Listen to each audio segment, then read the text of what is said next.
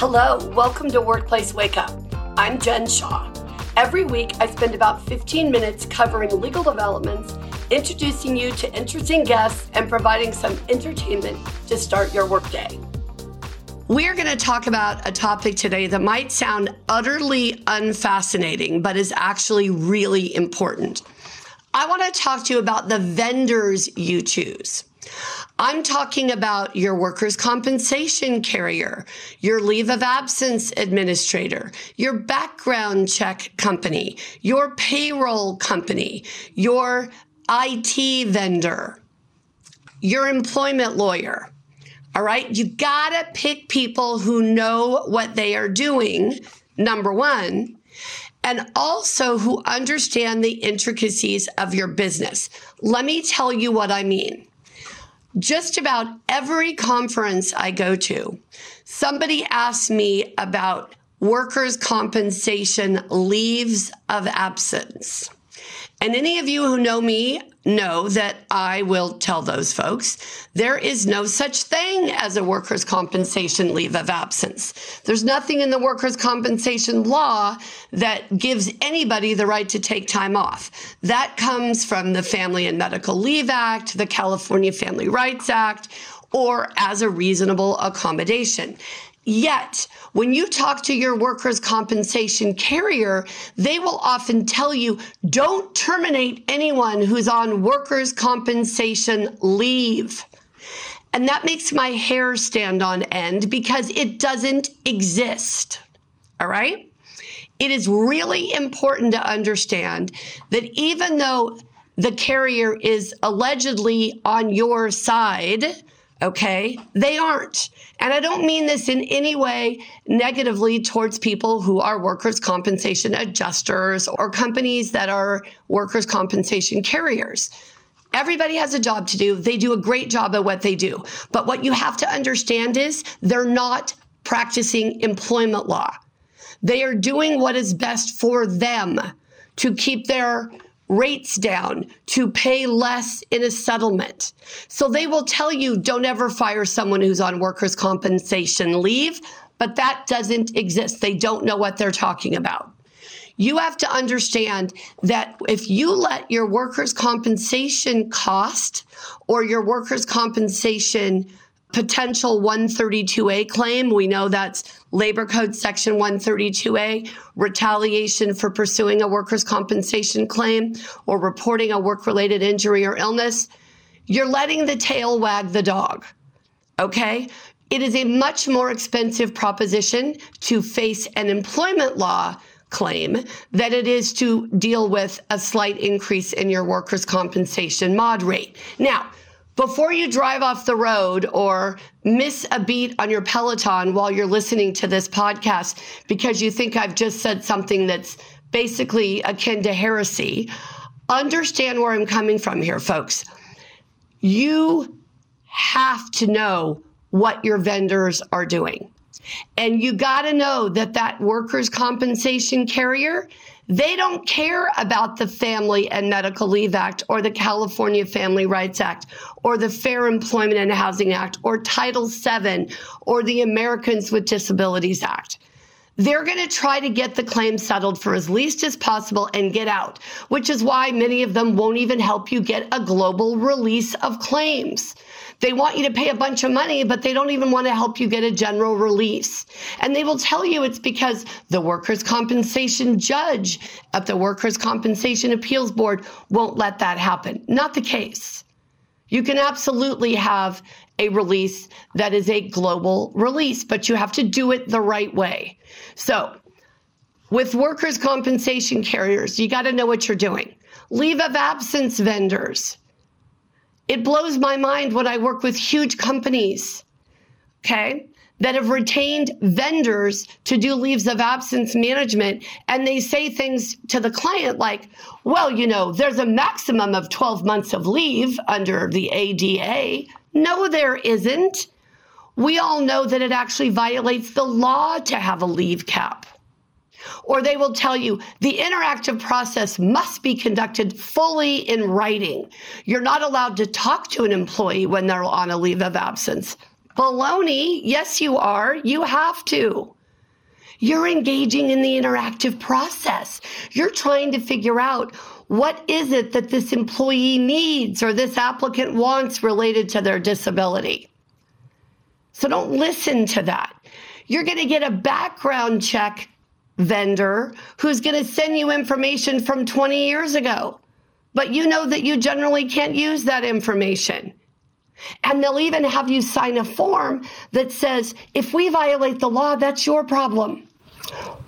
We're not going to indemnify you if we screw up, and you're going to indemnify us if anybody thinks we screwed up.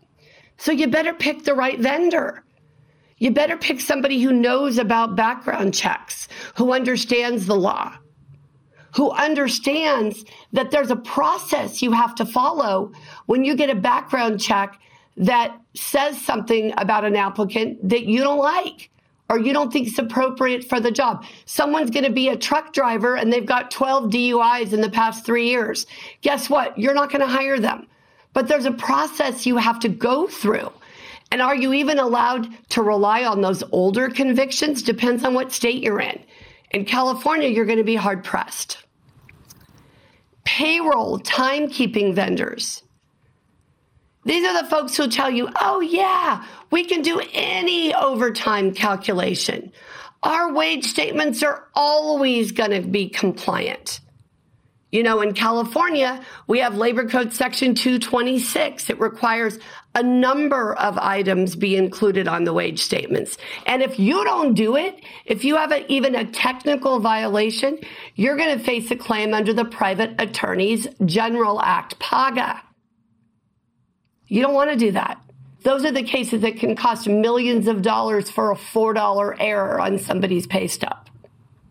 You have to pick a vendor that knows what they're doing, that is complying with the law where you do business.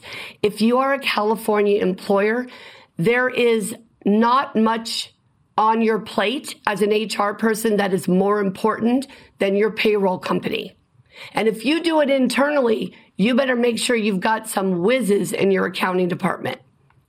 Because when you start having employees who are paid incentives or commission or flat rate bonuses or they're paid piece rate, and you've got to figure out how to add in their appropriate regular rate of pay to make the overtime calculation come out right, you better know what you're doing.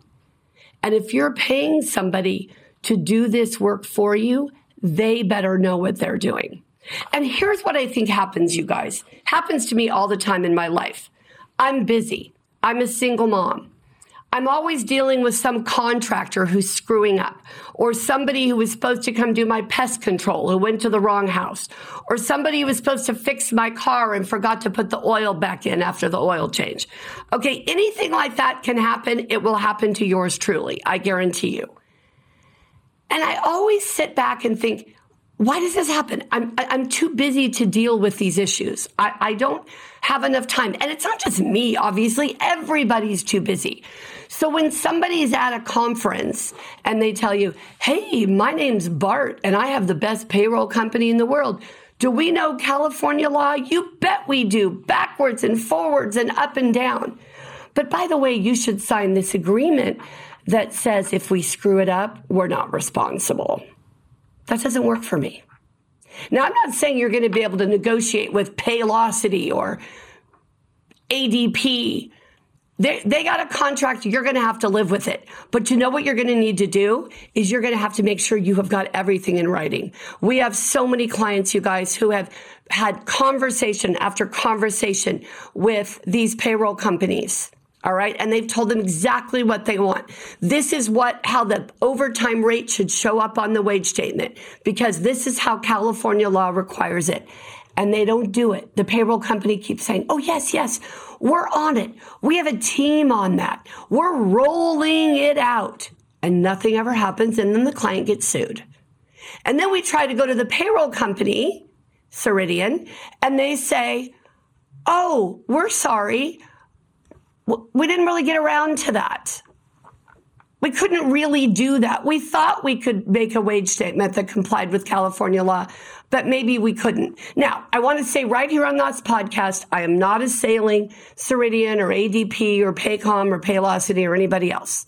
Okay, we do work on pay stubs every single day. We do pay stub audits for numerous clients. We know exactly what the pay stub should look like. And we help our clients navigate that by writing emails and giving examples and making sure these companies know what we expect. By the way, they don't want to do it wrong. They don't want to get you in trouble.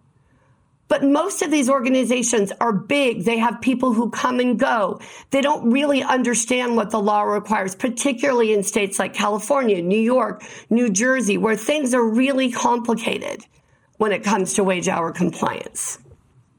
So what I want you to do between now and the end of the year is I want you to write down every outside vendor you use. And then I want you to take a couple of days thinking about each one of them and creating a pro-con list. What do they do for you that's really good? And what do they do for you that's not so hot? And then I want you to evaluate, do you feel like they know what they're doing? Do you feel confident?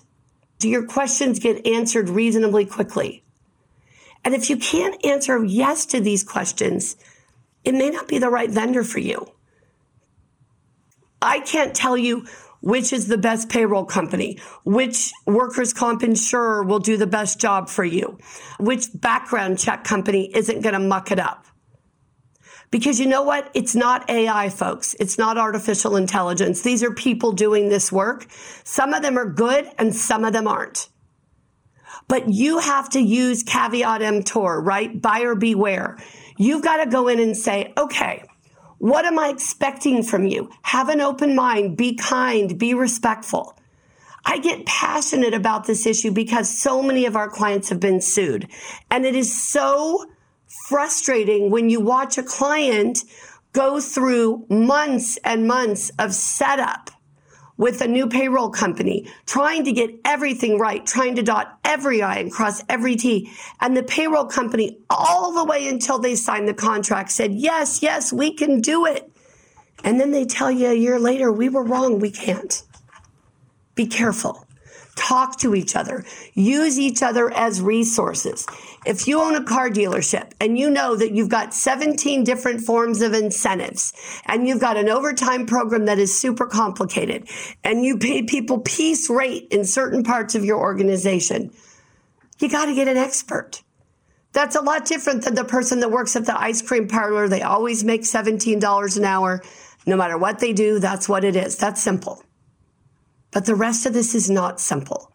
So I want you to take some time, make that pro-con list.